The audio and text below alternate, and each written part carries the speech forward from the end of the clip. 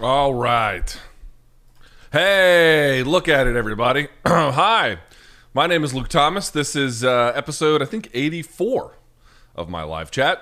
I am from Showtime. I am from CBS Sports. And I thank you so much for joining me. Subscribe, like the video, do the whole YouTube bit. And without further ado, let's get this party started.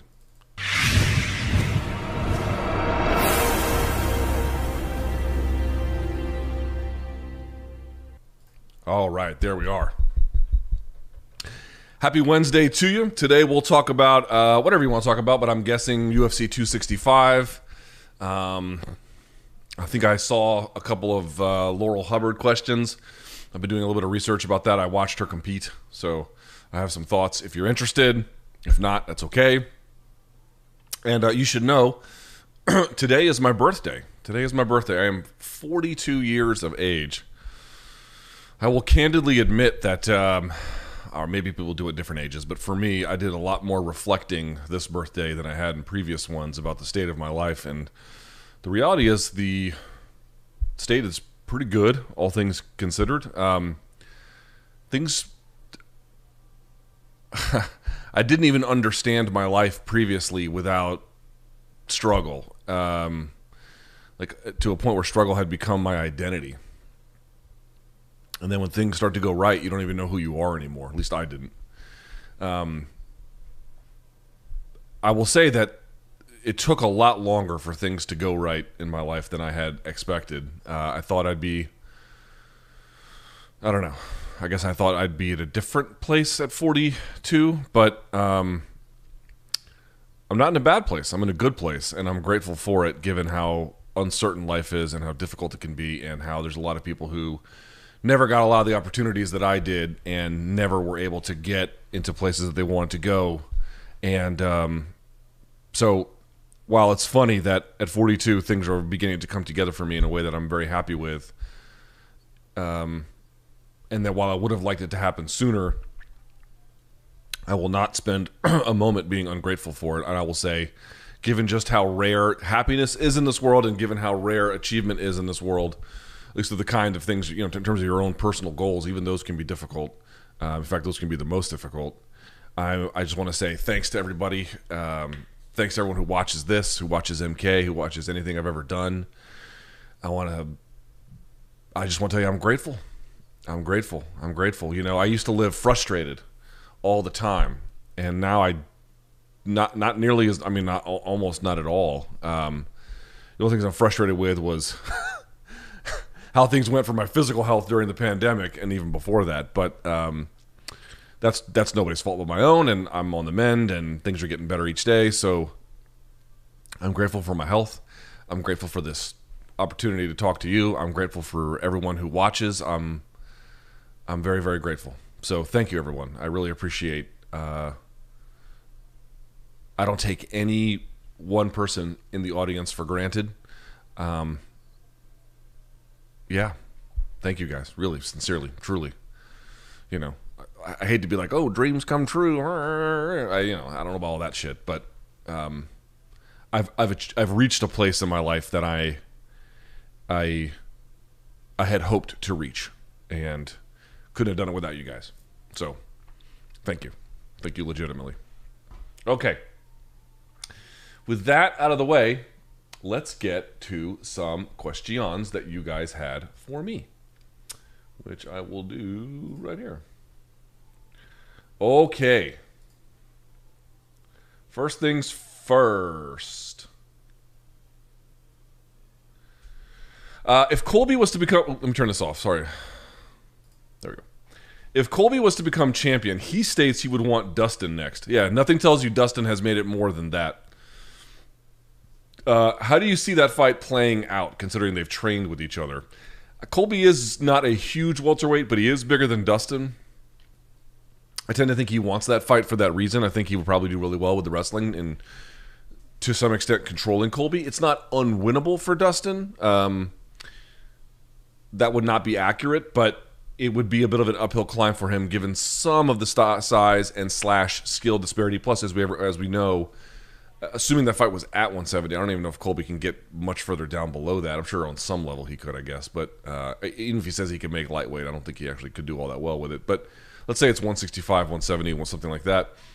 I think Dustin's power would carry. I think that, again, winnable for Dustin. But, going up a weight class and then trying to beat the guy who, at a bare minimum, is the number one contender and could be, there's an argument for maybe he's the best guy in that division. That's a tall ask. I mean, Dustin, I think, is the best lightweight on earth, but he hasn't proven that yet. And of course, Khabib's retired, so that's the way I'm framing it. But Dustin's still got work to do at lightweight before we even get to this. So, Colby is smart in the sense that he's picking a fight where he's got a very winnable chance against an opponent who has really transformed his visibility, and there obviously is a bit of a story to tell there.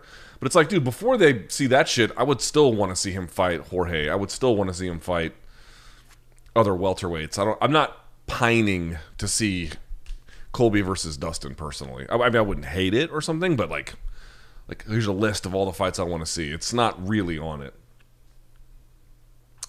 Luke, considering the show's success along with the chemistry between yourself and BC and the unique format MK has, why do you seem so uncomfortable with the talk of the podcast awards?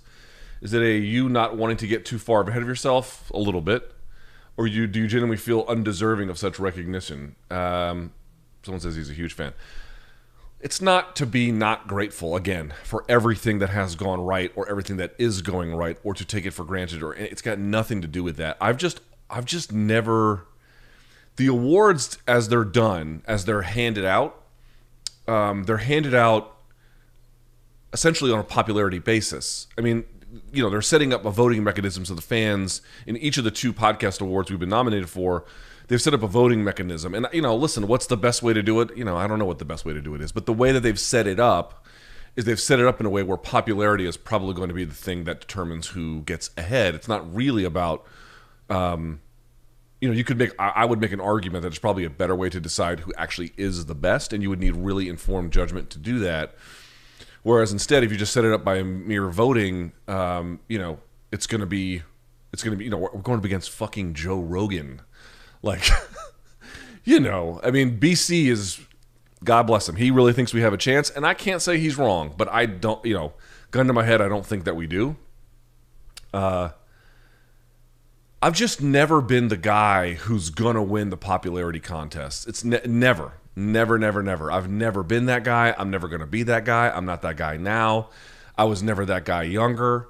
But I've always felt like if what you really want to measure is quality, which admittedly is harder to measure, and, imprecise and in many ways subjective, it's not so easy. Like there's something kind of objective about, hey, let the fans decide, right?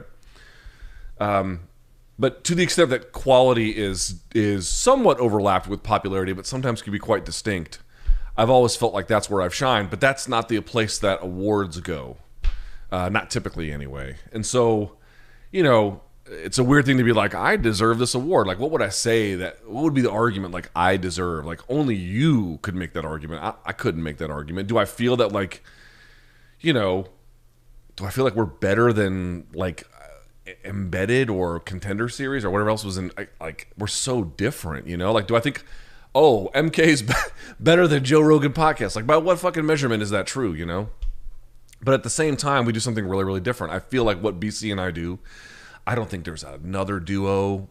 I don't think there's anyone else in the sport that comes close to what we're doing. And I think the people who know that, they really, really understand that. There's just nothing like MK, period. It's completely distinct from everything else.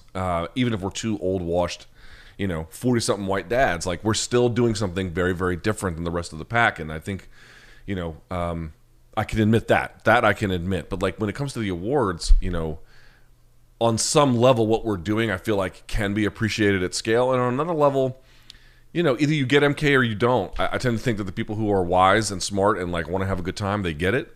And then just a lot of people who it's not for them. So when it comes to uncomfortable talk of podcast awards, it's just, I'm not, as long as the awards are decided based on basically if you're more popular, you're going to get more of the votes, which again, what's the better way to do it?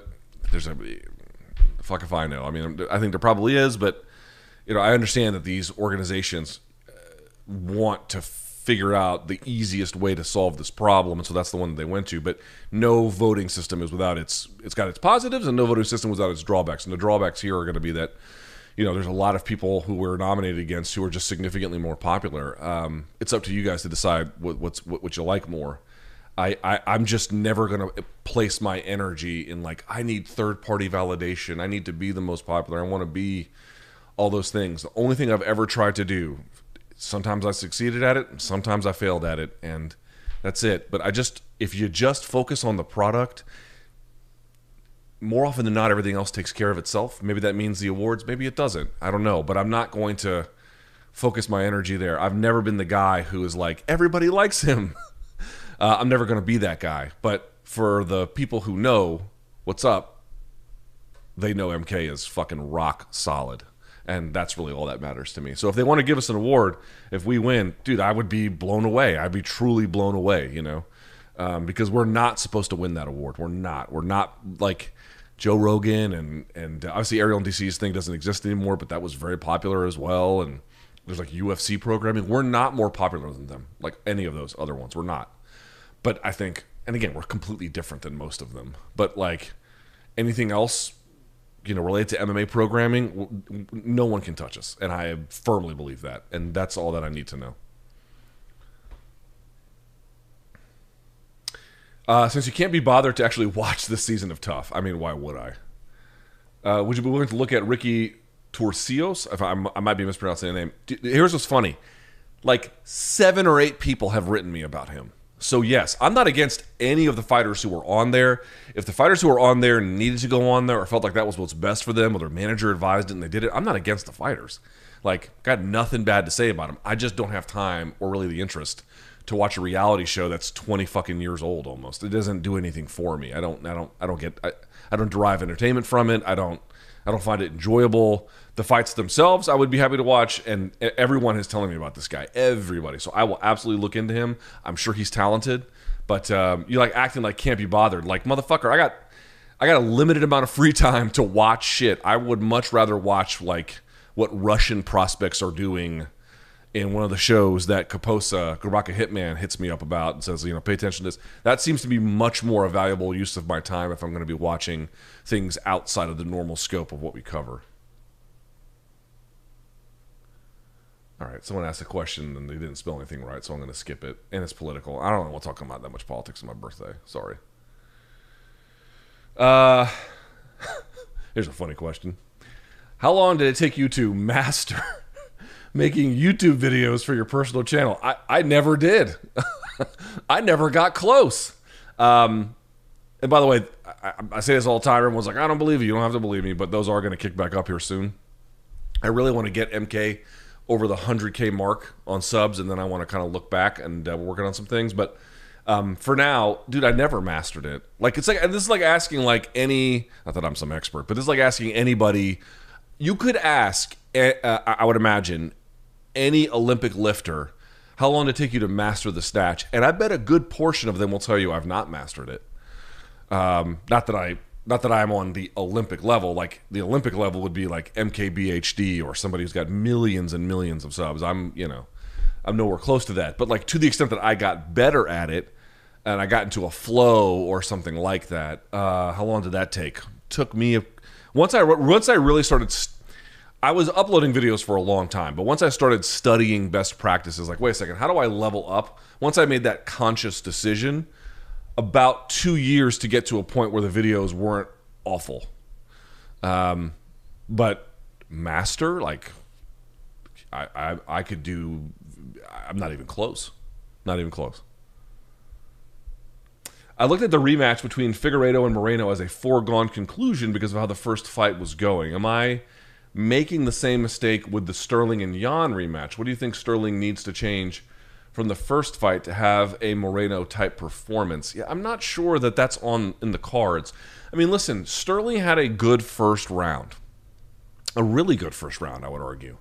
Jan wasn't in any way out of the fight, but he was a little bit metaphorically, and even quite literally at times, on the back foot. The problem with Sterling's game plan was not that in the first round it was not successful. It was very successful. The problem was that it wasn't sustainable. And then once it became unsustainable, you went to a much more reduced version of what he was essentially attempting, and that's where all the problems began.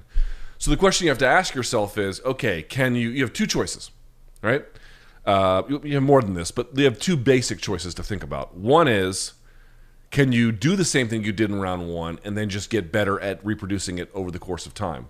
There might be something to that, but that you would just imagine that your performance, if heavy volume is the game plan, at least part of the game plan anyway, then you would have to imagine that even the very best of these guys, they're going to fade by the time the championship rounds come around if that amount of onslaught is necessary to win, right? In other words, if you reduced it a little bit, does its potency really just go away? There's an argument to be made there. So that's one. The other one is, okay, you can do some of that, but then you have to substitute in other things. I tend to think he's going to go more towards the second one, because trying to reproduce the success of the first round another time, you're just setting yourself up for the similar kind of drop-off before everything, before he got hit in the head or whatever. I have to go back and revisit the fight. I tend to think that whatever... Here's the problem. Jan's defensive grappling / scrambling / takedown defense is fucking good. It's good. Everybody focuses on his striking, which you should, because it's very, very good as well. But part of the key to that whole thing is that, dude, he's hard to hold. He's hard to hold down. He's hard to take his back. And he is happy to let you step on the gas a little bit early while he makes reads and adjustments and looks around. And then by rounds 2 or 3, and then definitely later on than that, that's when he begins to step on you. Look what he did to Aldo. Aldo was doing pretty good early. Aldo was doing good for a long time, but once A, some of the adjustments were made, and B, Aldo's cardio began to slip just a little bit, dude, he got annihilated. You got to take that secondary gear. I don't think there's a whole lot, again, outside of just oppressive volume, that Sterling can do to match the striking of Jan. But if there's a way to hold him down, if there's a way to get his back, if there's a way to find entries, does he have any tendencies in the scrambles? What does he look to do? What exits does he find? What are the nuances there? I think if you can control that becomes a winnable fight. But if over the course of time you have to exchange with volume on your feet, I don't see that as a winnable path. But if you can mix in some of that with takedowns, with control, with finding the back, that seems to me very doable. But easier said than done.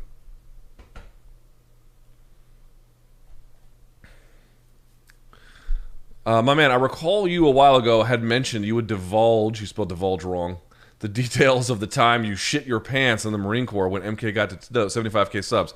I don't think that's right. I think it was 200K subs for my personal channel, which I will tell. But you got to get me up there. Of course, I have to, give you a reason to do that. But that's what the issue is. Thoughts on Gane's technical ability? I think it's fucking great. How he matches up against Lewis, I think it's a bad fight for Lewis. And also how he might fare against Ngannou. Ngannou's the different one for me. Gane versus Lewis doesn't look like a great fight for Derek. Derek's had a couple fights that weren't great, and I shouldn't say overperformed. He found a way to win because he has that kind of perseverant spirit. And he believes in his power, and he should. Gane versus Francis is the more intriguing one to me, because it's not that Gane's defense is excellent, his distance management is excellent, and I don't think he can really hold down Francis for extended periods, as you can hear my daughter crying. God, who knows what the fuck is wrong. The question is for Gane is dude, can you really avoid the nuclear option for 25 minutes if you don't knock this guy out? That's harder to do. For all of Gane's technical ability... Oh, here we go. Okay, hold on. There's an emergency. Hang on, there's an emergency. Hang on. Give me a second, guys. Sorry, I'll be back in a minute.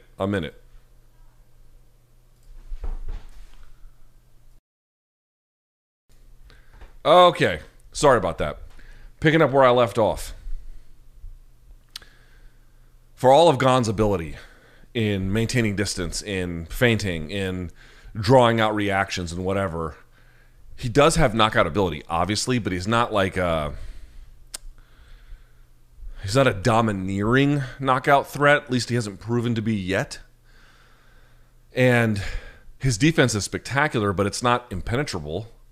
And we all know Francis doesn't need a lot to just fucking hurt people in, for the fight itself in irrevocable ways. So, like, that to me is interesting. Francis has made massive technical leaps. But that off-button ability he has is peerless. And it's just really fucking hard to fight that guy. And, I'm just not going to get really touched for as long as the fight lasts. Like, good luck with that shit.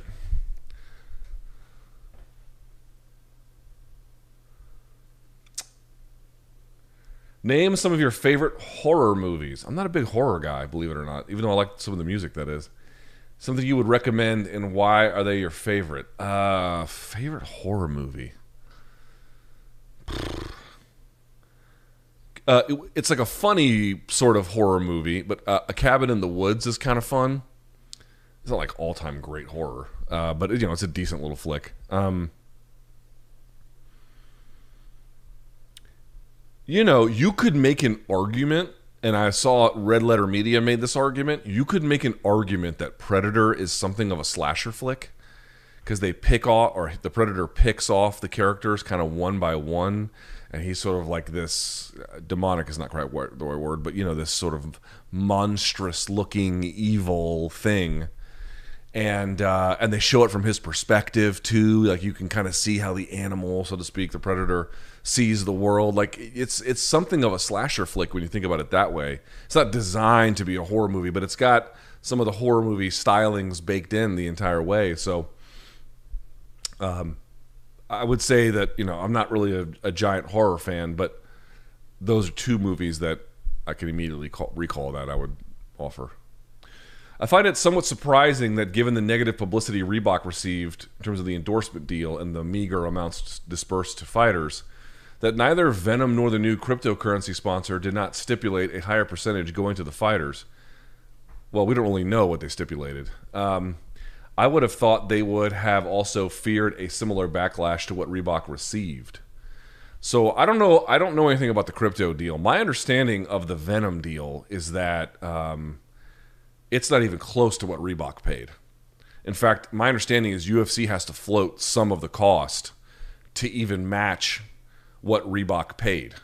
So you know how like there was like the Reebok standard, and then they gave them like a slight pay increase. My understanding is Venom, because dude, who would want to touch that situation with a 10-foot pole? My understanding is that Venom is paying most of that, but not all of it. UFC has to float some of it just to make it work, number one. A crypto deal, I don't know anything about. I know nothing. I know truly nothing about. But if you're asking about why they didn't receive a similar backlash, it's kind of like, number one, I mean, I'm not even sure what it's like for me now too. I'm almost like numbed out about the whole thing. There is the court case that is at a glacial pace working its way through the courts. The Ali Act got a big push, and then under the last administration and the last Congress kind of died on the vine. It does have bipartisan support. It's got Republicans and Democrats who are in favor of it. It seems quite passable given potentially different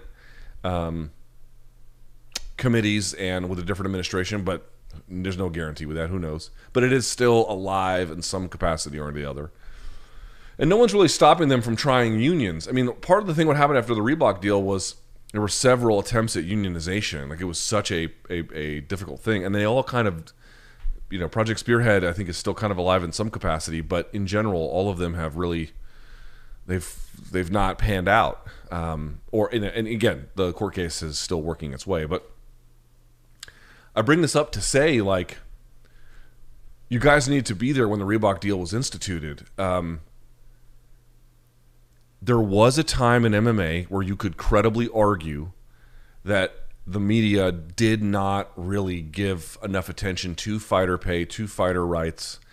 And some of that was true. A lot of that was true by the time the Reebok deal was put into place. But it was so egregious. It was such a change. Remember, part of the reason they could get away with the conversations about low fighter pay in terms of the actual salaries that the UFC paid out was that these guys could get all these different sponsors, and it would kind of just offset it. Not for everybody, obviously. There's a huge variety of circumstances.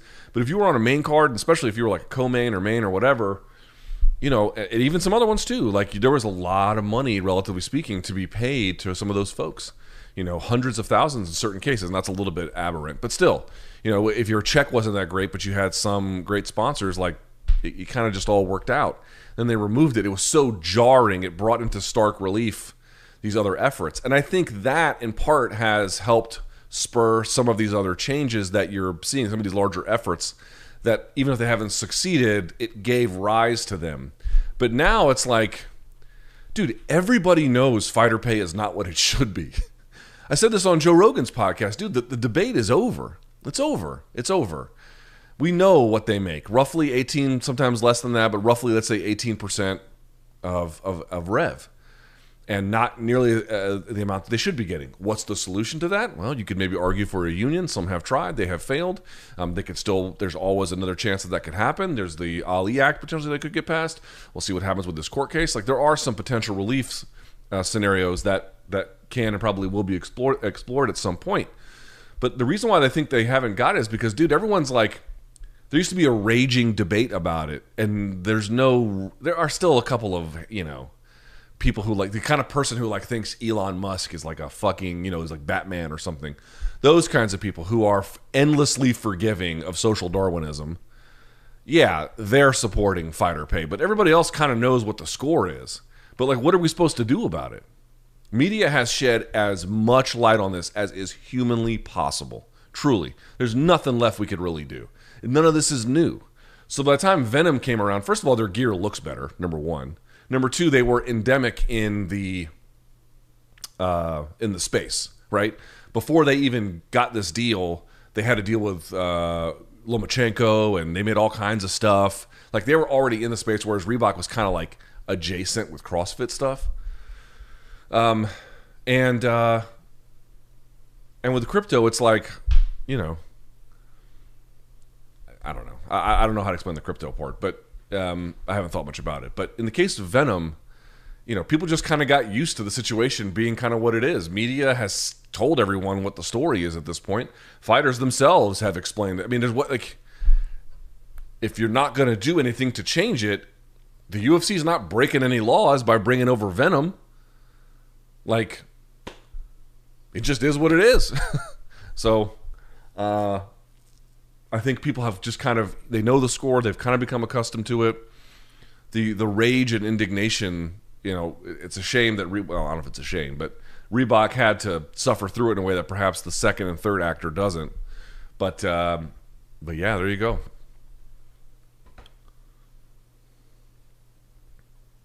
Apparently, Chad Mendes might be heading to BKFC. What are your thoughts on the situation? How do you think he fares? Hard to know exactly how he fares. We'll see how he's matched up. He looked good on the pads, obviously.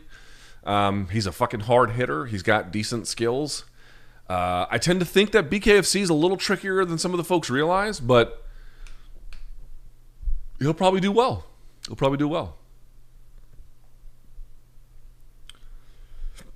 Excuse me. Luke, I remember somewhat that during the past you've been critical of heavyweight champion Anthony Joshua relative to guys like Wilder and Fury, even though he has the best overall resume of the three. I don't agree that he has the best resume of the three. And with Wilder avoiding him for the last half decade, yeah, I don't agree with that characterization either. Is there a particular reason for this, or am I reading too much into your opinion? No, it sounds like to me like you are a Joshua fan, which is fine. Tyson Fury has fought Wilder twice and absolutely fucking demolished him one of those times. Until Joshua fights either one of those two, he's going to be back of the pack for those three for me. And also, Wilder losing to Fury, it was a bad loss. And you could say whatever you want about how he redeemed himself. But Joshua losing to Ruiz, as good as Ruiz actually is, That's pretty fucking bad. And I don't think that his resume. I think beating Klitschko was pretty phenomenal, right? But Fury did it, and he beat Wilder. Like, the idea that his resume is better than Fury's, no, it's not. Hey, it's Kaylee Cuoco for Priceline. Ready to go to your happy place for a happy price? Well, why didn't you say so? Just download the Priceline app right now and save up to 60% on hotels. So whether it's Cousin Kevin's Kazoo Concert in Kansas City, go Kevin, or Becky's Bachelorette Bash in Bermuda, you never have to miss a trip ever again. So download the Priceline app today. Your savings are waiting. Go to your happy place for a happy price. Go to your happy price, Priceline. We know you are very big on the vaccine. Yeah, because I'm not an idiot. But do you agree with vaccine passport, or do you think it's too draconian? Well, here's what the situation is. I don't know what to tell y'all folks, man. Like, this is the biggest fucking... Oh my God, this situation is just insane to me. I'm not going back to 2020. Okay? And everyone out there who has not taken the vaccine, you need to ask yourself a very important question. You need to get up after this live chat and go look in the mirror, and you got to ask yourself, do I want to go back to 2020? Right? Do you want to go back to 2020? I'm guessing for most people, not everybody, but I'm guessing for most people, the answer is no. Because 2020 for a lot of people sucked. It was bad for the world economy. It was bad for the local economy. It was bad for families. It was bad for deaths. We lost a lot of people. It was bad for mental health. Did you see the numbers that came out about overdoses going up by like an order of magnitude? Like it was bad. I'm not going back to 2020. I'm not going back. Now, the only way to go back, since most of you guys told me a long time ago that despite all the evidence, masks don't work and lockdowns don't work and blah, blah, blah, blah, blah. Well, folks, you have to ask yourself a question. If you're not going to go back to 2020, by what mechanism are you going to go forward into 2021 and 2022? Even if you wanted to adopt lockdowns and masks, that doesn't really solve the problem either, does it? In totality, since people just won't listen to them, and they're inelegant solutions, essentially, even at their best, right? So how is it you plan to not go back to 2020? There is one fucking answer to this question. One. And it is vaccination. That's it. That is the whole... I'm not even one of these guys that like wants to mandate mask use. I mean, here in DC now they've made it where outdoors there's no mandate, but any place inside, independent of vaccination status, you got to wear a fucking mask. Guys, it sucks. It sucks. I don't want to do that. You know how much it blows to wear a mask at the gym? It's not fun. You want to go for a run with a mask on? You can do it. I did it. But it's not good. It's fucking terrible. And forget about like lockdowns and 50% capacity. Like, you just need to ask yourself, what is it you think you're going to do to get society at large moving forward? Because here is basically the issue. We keep using this term, public health. Fellas, ladies, what does that mean? It means on some level, everyone has a role to play. Everyone has a participatory role to play in maintaining the larger social health that happens relative to this virus. Everyone has a role. Now, what does that mean? Does that mean wearing a mask? It could mean that. Does it mean lockdowns? It could mean that. Does it mean, social distancing? It could mean that. But those are inelegant. A lot of people have told me forever that they're not going to do it. Well, folks, if you're not going to do that, your options are pretty fucking narrow at that point. Because this whole idea like, oh, I'm just going to get COVID and spread it and, everyone else is a pussy, I'm the toughest person on earth. No one believes you. No one believes you. Not this government, not the ones in Europe, not the ones in South America, not the ones in Australia, not the ones in New Zealand, not the ones in Asia. No one believes you. Nobody. Nobody takes that seriously. Not anyone, not any institution of any value takes that seriously. If you are actually serious about not going back to 2020, there have to be enough people who either, with enough protections vis-a-vis the vaccination, either herd immunity or you have the vaccination itself, in order to make that work. It's just math. That's it. That's it. So you're asking your question, am I in favor of mandating it? No, I'm not in favor of it. I would much rather live in a society where we don't mandate it than if we did. I would rather have a situation where we offer these things for free, make them readily available, and people, because they did not get their information from clownpenis.fart about their science education, decided, gee, this is in my interest to do this. We now have 70% of Americans who have at least one of the mRNA vaccines, or a combination of that, and then the Johnson & Johnson one. And none of these are perfect. None of these are perfect solutions by themselves, but they are the only solution that puts us in a place where we don't have to go back to 2020. That is it. So if you don't want to take the carrot, I'm not in favor of the sticks, but the sticks are coming. It's just the way it goes. COVID is going to be here in one form or another for the rest of our lives. It is now what they call endemic. Now, exactly what role it will play and how big it will be and how deadly and blah, blah, blah, God only knows. But like HIV is endemic here. It's been suppressed and controlled and blah, blah, blah, but it's here. Polio is here. Smallpox is here. It's just for most of these things you can get, not all cases, but most of them, you can get vaccines. Dude, like I remember when I was in high school and in college, people and scientists were bragging, rightfully so, about the eradication of disease through vaccination. In many cases, polio, smallpox. I have seen members of my family tree above my grandfather who got fucking polio. I've seen the fucking pictures. Totally disabled. But we don't have to worry about that now by virtue of some of the miracles of science.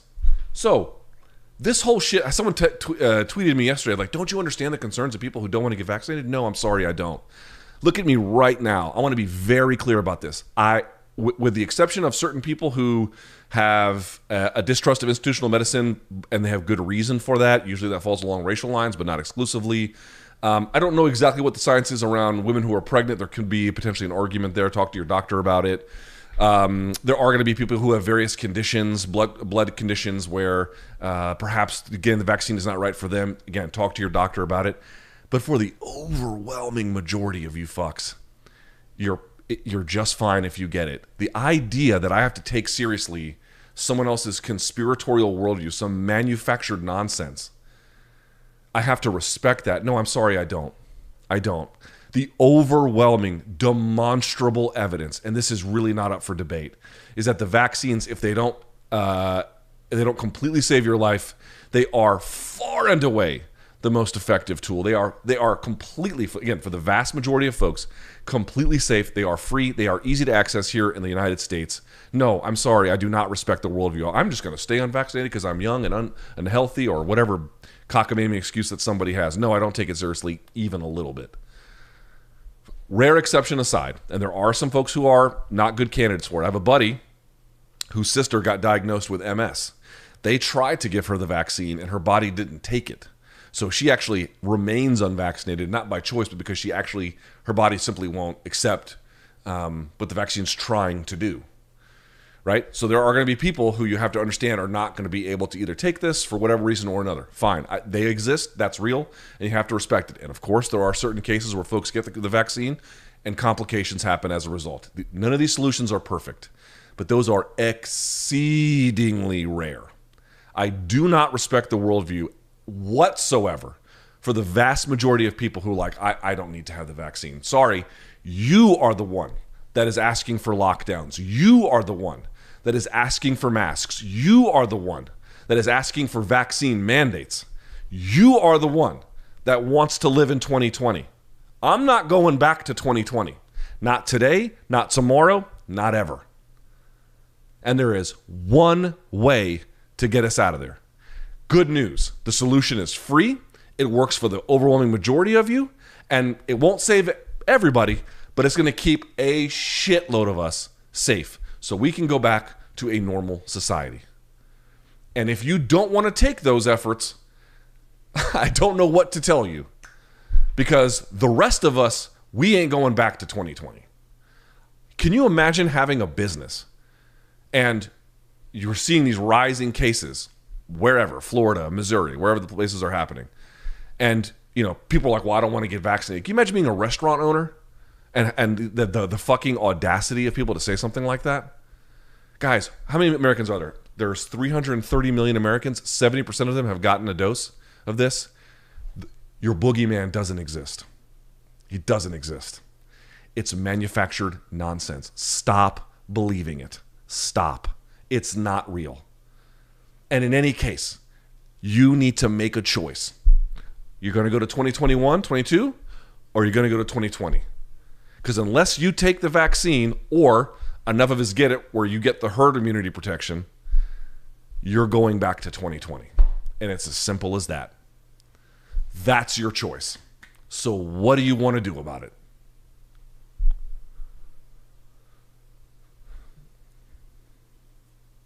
Thoughts on Michael Chandler's comment on the vaccine? I've already said what I had to say, as well as Dana's talk about not mandating it. Well, there's a couple complications there. If they're not employees, I don't know exactly what the rules are with mandating it. Certainly there can be ways where you can mandate it, but do you want to and then risk messing up the independent contractor employee balance that could be affected? Remember, it's not any one thing. It's a checklist of a few of those, not a few, but if you can fill up many of those slots, not all of them, it don't have to be the same ones, but if there's a preponderance of evidence that you're a employee and you're treated like an independent contractor, you can say, hey, look, they're mandating vaccines along with uniforms and blah, blah, blah.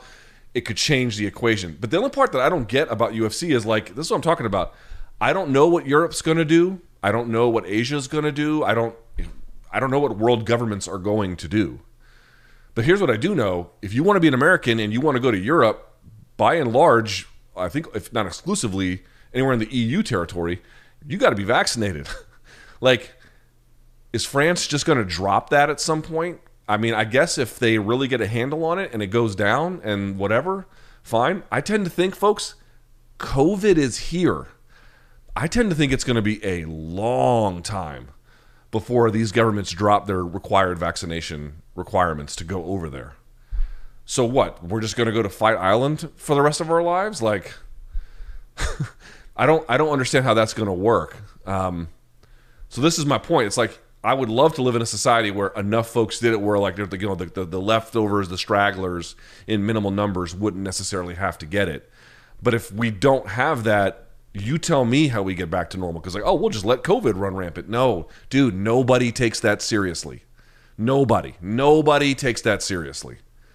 You can't just let COVID run rampant. It doesn't work that way. You have to have a mechanism to control it. What mechanism are you choosing? Oh, we're going to go to masks. You told me it didn't work. Oh, we're going to go to lockdowns. You told me those are bad. Oh, what about social distancing? You said that shit don't work either. What about vaccines? I protect my health. Please shut the fuck up, kindly. I mean, what are we... These people... And this is the best part about it. I've seen some, like, MMA and jiu-jitsu, like, gurus posting about it. And it's like, you fucking morons. What do you think you're, Thomas Paine? Or you think you're Patrick Henry? Give me liberty or give me... You think you're fucking freedoms? You've never cared about your actual freedoms and the expression of them, or frankly, the protection of them, maybe for most of your walking adult life. And you told me that the masks were somehow this grand imposition on you. Meanwhile, the NSA is just reading your fucking emails and you don't give the slightest fucks about it. Oh, they're looking at metadata. They're looking at a lot more than metadata, guy. Trust me. This totally phony notion. These guys present themselves as if they're crossing the Delaware with George Washington protecting your freedoms. You're not protecting shit. You're protecting nothing. In fact, you're just endangering everything else. You're not Thomas Paine. You're not Patrick Henry because you bought into a conspiratorial worldview where I'm going to be... You're the 13-year-old kid. Not Michael Chandler. I like Michael Chandler. He said he'll get it when they lift the FDA thing. So I'll take him at his word that, when they go from emergency authorization to full. I'll take Michael at his word. But for the rest of everybody, These people being like you're acting like a teenager at dinner who's just pouting and you don't want to go along with it. Oh, I have good reasons for it. No, the fuck you don't. No, you don't. You don't. You actually have, again, super rare circumstances aside. They exist, but they're rare. No, the fuck you don't. No, you don't. No, you don't. You have almost no case whatsoever. And that people brandish themselves with these like, I am doing this because I care about my freedoms and my liberty. Shut the fuck up. You think you're standing up to something when all you're doing is parading the fact that you probably did fucking terrible at science in high school. That's what you're parading. You're not parading some values about, I take the liberty of citizenry seriously. And listen, there are conversations to have about vaccine passports. I would prefer to live in a world where we don't have them, because I do think there are some, in that particular case, some privacy concerns worth acknowledging. But I'm not going back to 2020, folks. Make a choice. What's it going to be? Do you want to go back to 2020 or not? It's as simple as that. And you're not fucking Patrick Henry. Uh-oh, kid's back. All right, let's get into this a little bit. Luke, as a relatively avid follower of the sport of powerlifting, what are your thoughts on Laurel Hubbard being the first transgender woman to compete in powerlifting in the Olympic Games? First of all, it's not powerlifting, it's weightlifting. I don't mean to say that in a pedantic way. There are a difference between the two. So weightlifting is 2 lifts. It's the snatch, and then it's the clean and jerk, right? Jesus, I don't know what's wrong with my kid. The other one is, those are weightlifting. And it's regulated by USA Weightlifting and international federations and whatnot and blah blah blah. The other one is powerlifting. That's 3 different lifts. It's bench, squat, and deadlift. Okay, and you might be asking, well, it's just the different lifts. Aren't they more or less the same? Not exactly. The snatch and the clean and jerk, clean's less so, but the snatch and the jerk require, and even the clean too, require, especially the snatch, an exceedingly difficult amount of technical expertise. It's very, very hard to get that right. Okay. The other ones are a little bit more teachable, self-teachable, and they're not. I'll leave it at that. There's some other differences, but those are some of the main ones. So I watched Laurel Hubbard. She competed in the plus 87 kilo category with Sarah Robles of the United States, and there was a woman from Great Britain who took silver, first one ever. And then that was third, and then second, and then first was Li Wenwen out of China, who had a 320 kilo total, like a fucking animal. All right, so what did I take from this? I've not followed the entirety of Laurel Hubbard's life. I'll say this. I watched her lift. First thing I'm going to say is there's a lot of people who use this issue as like I'm gonna fucking insult transgender people. Look, man, I'm not interested in insulting her life choices. I don't give a shit about them, and if that's your axe to grind, you could take it somewhere else.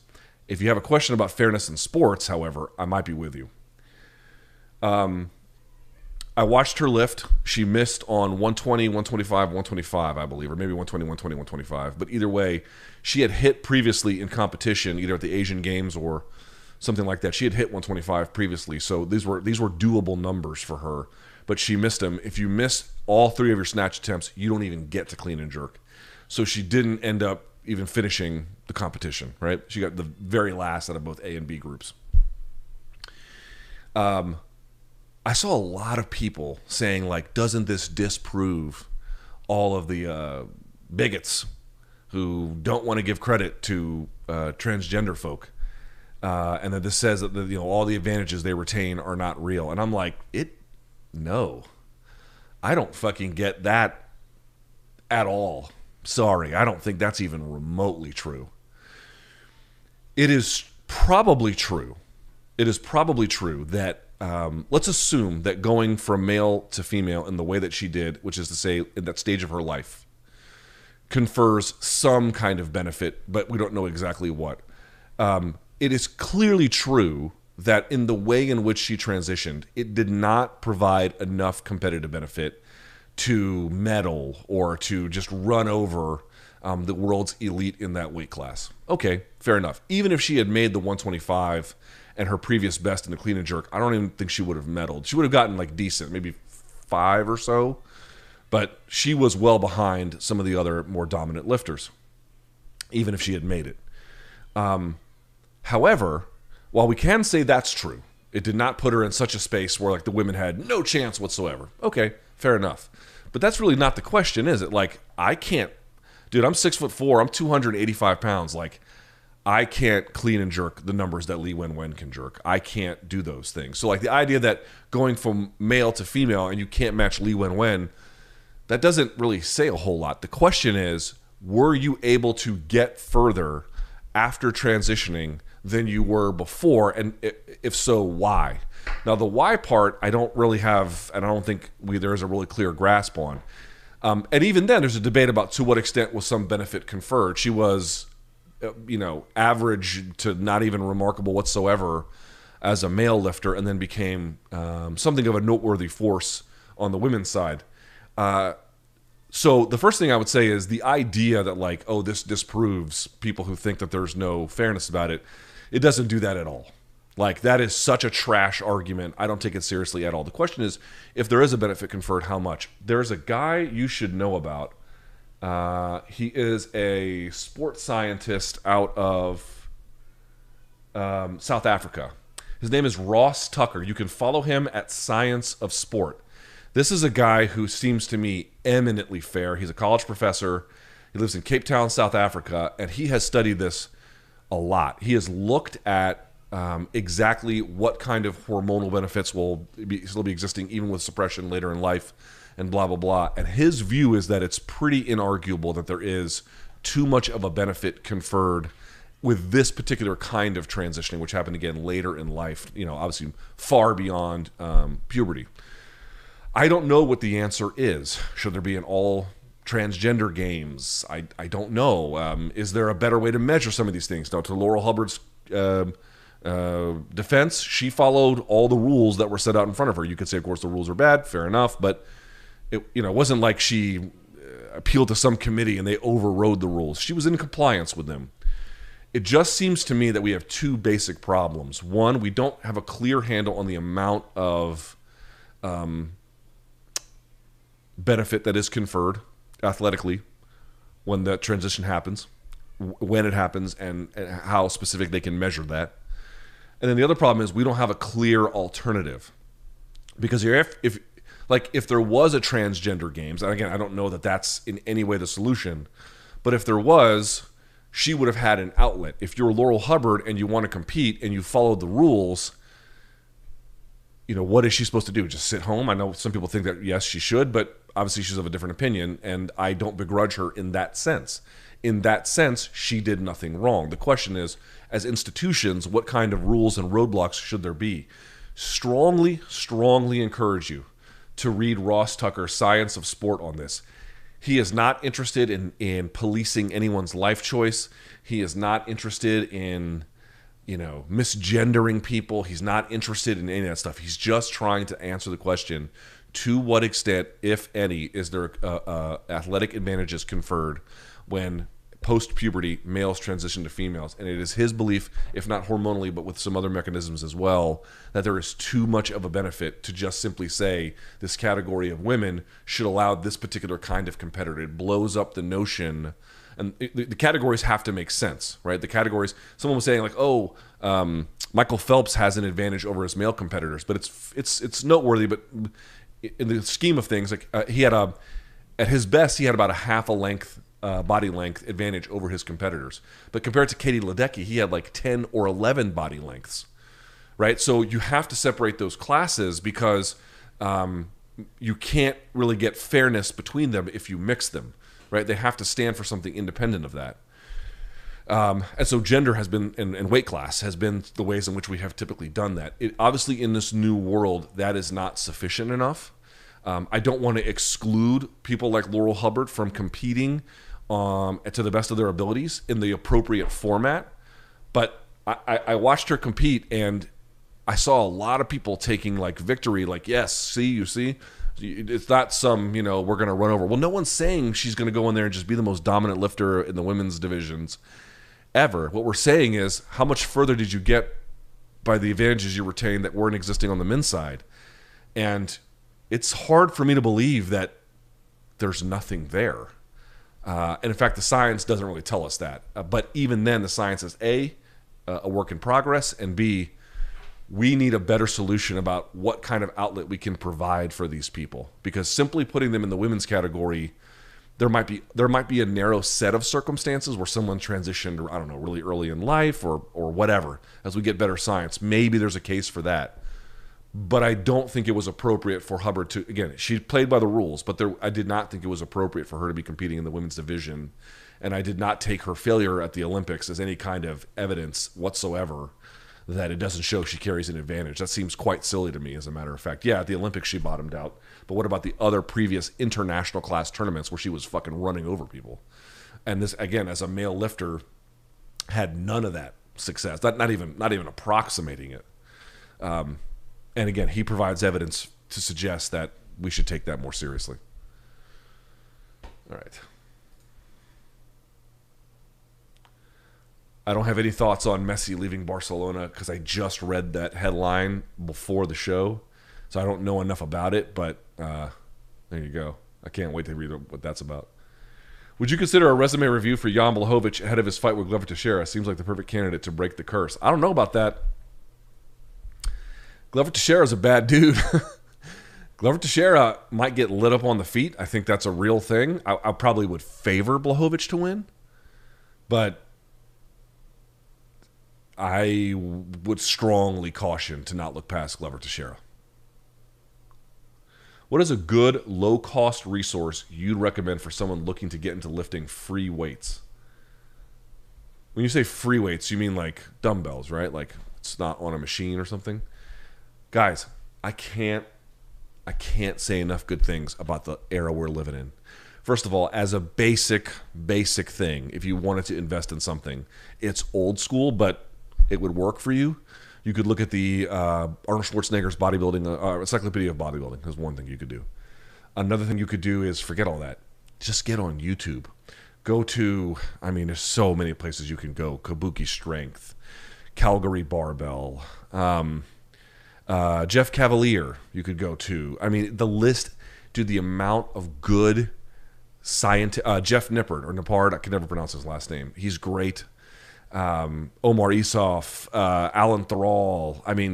There is just an endless array of free information out there to not just get you started. There's free programs out there. There's free deadlift programs. There's everything is free. Usually if you're going to pay for something, you're paying for someone's app. You're paying for them to coach you. You're paying for, their pre-workout that's like got their name on it. And listen, some of those apps can have value.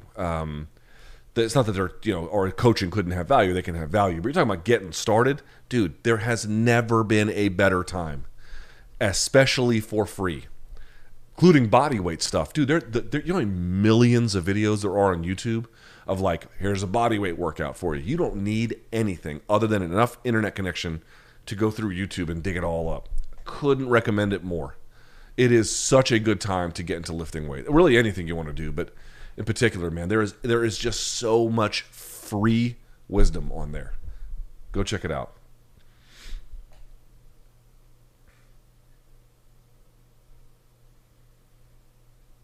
How feasible would it be to get Chael on the show or to ask a celebrity question on Wheel of Death?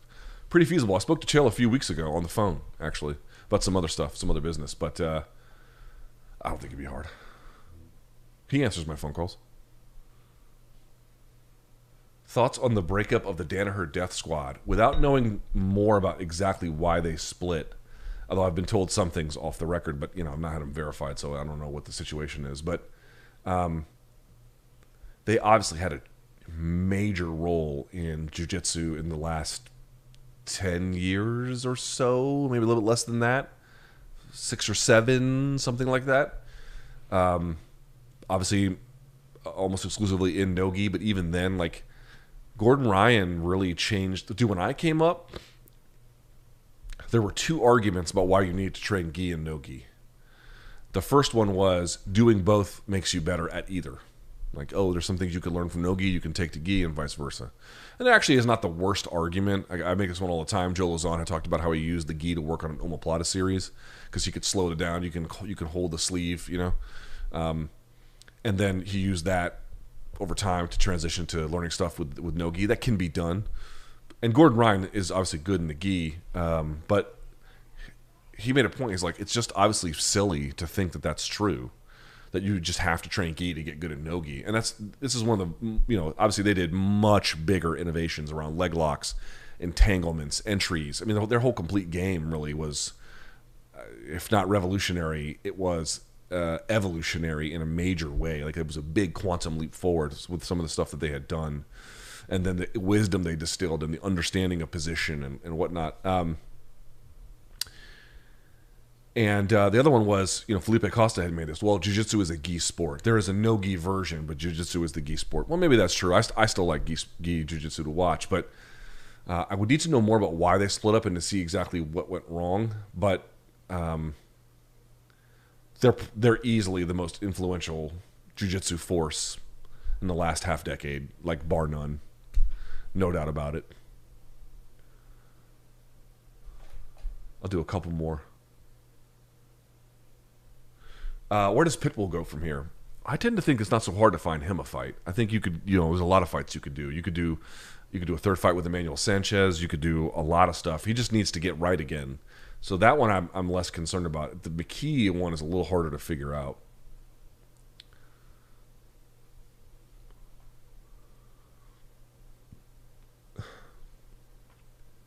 Why can't fighters just weigh in right before they enter the cage? The problem with doing that is that what ends up happening is fighters will manipulate their weight to retain an advantage, even when it's if you do it right before.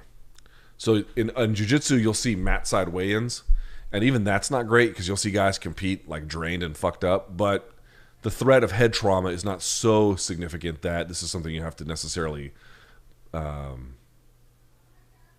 prohibit. In MMA, if you don't give guys time to rehydrate, some will just take the risk not to, and then you get into problems. Oh, here's my daughter. Hang on. It's okay. It's okay. Come here. No. Come here. Yeah, come here. Come here. Why are you crying, huh? Why are you crying? Looking like you're in the 1980s, huh? With your head thing. Here. Yeah, why are you crying? Yeah, why are you crying? No crying. Who's that? That. Yeah, that's right. All right, let's practice. Ready? Let's talk to the audience, okay? It's my birthday. Ready? Here we go. A, B, C, D, F, no, D, E, F, G, H, I, J, K, L, M, N, O, P, Q, R, S, T, U, V, W, X, Y, Z. Yeah, good job. Okay, you want to practice some of your words? Yeah. Okay, say, I love you. I Say, can you say Bogota? Bogota. Yeah, that's pretty good. Huh? Say Yeah. die. Are you feeling better now? Yeah. Can you say ciao YouTube? Bye, Joe. Okay. All right. Well, I got to call it a day. Here we go. Mommy. Now she wants to go. Here we go. Subscribe to the channel. Give it a thumbs up. Thank you for watching. No. No, tuki. No. Can you say mwah? No. Yeah, I love you. Te amo. Dinosaur. You want to see dinosaurs? See. Okay, I'll see you some dinosaurs. Okay. I will see you guys later for VLA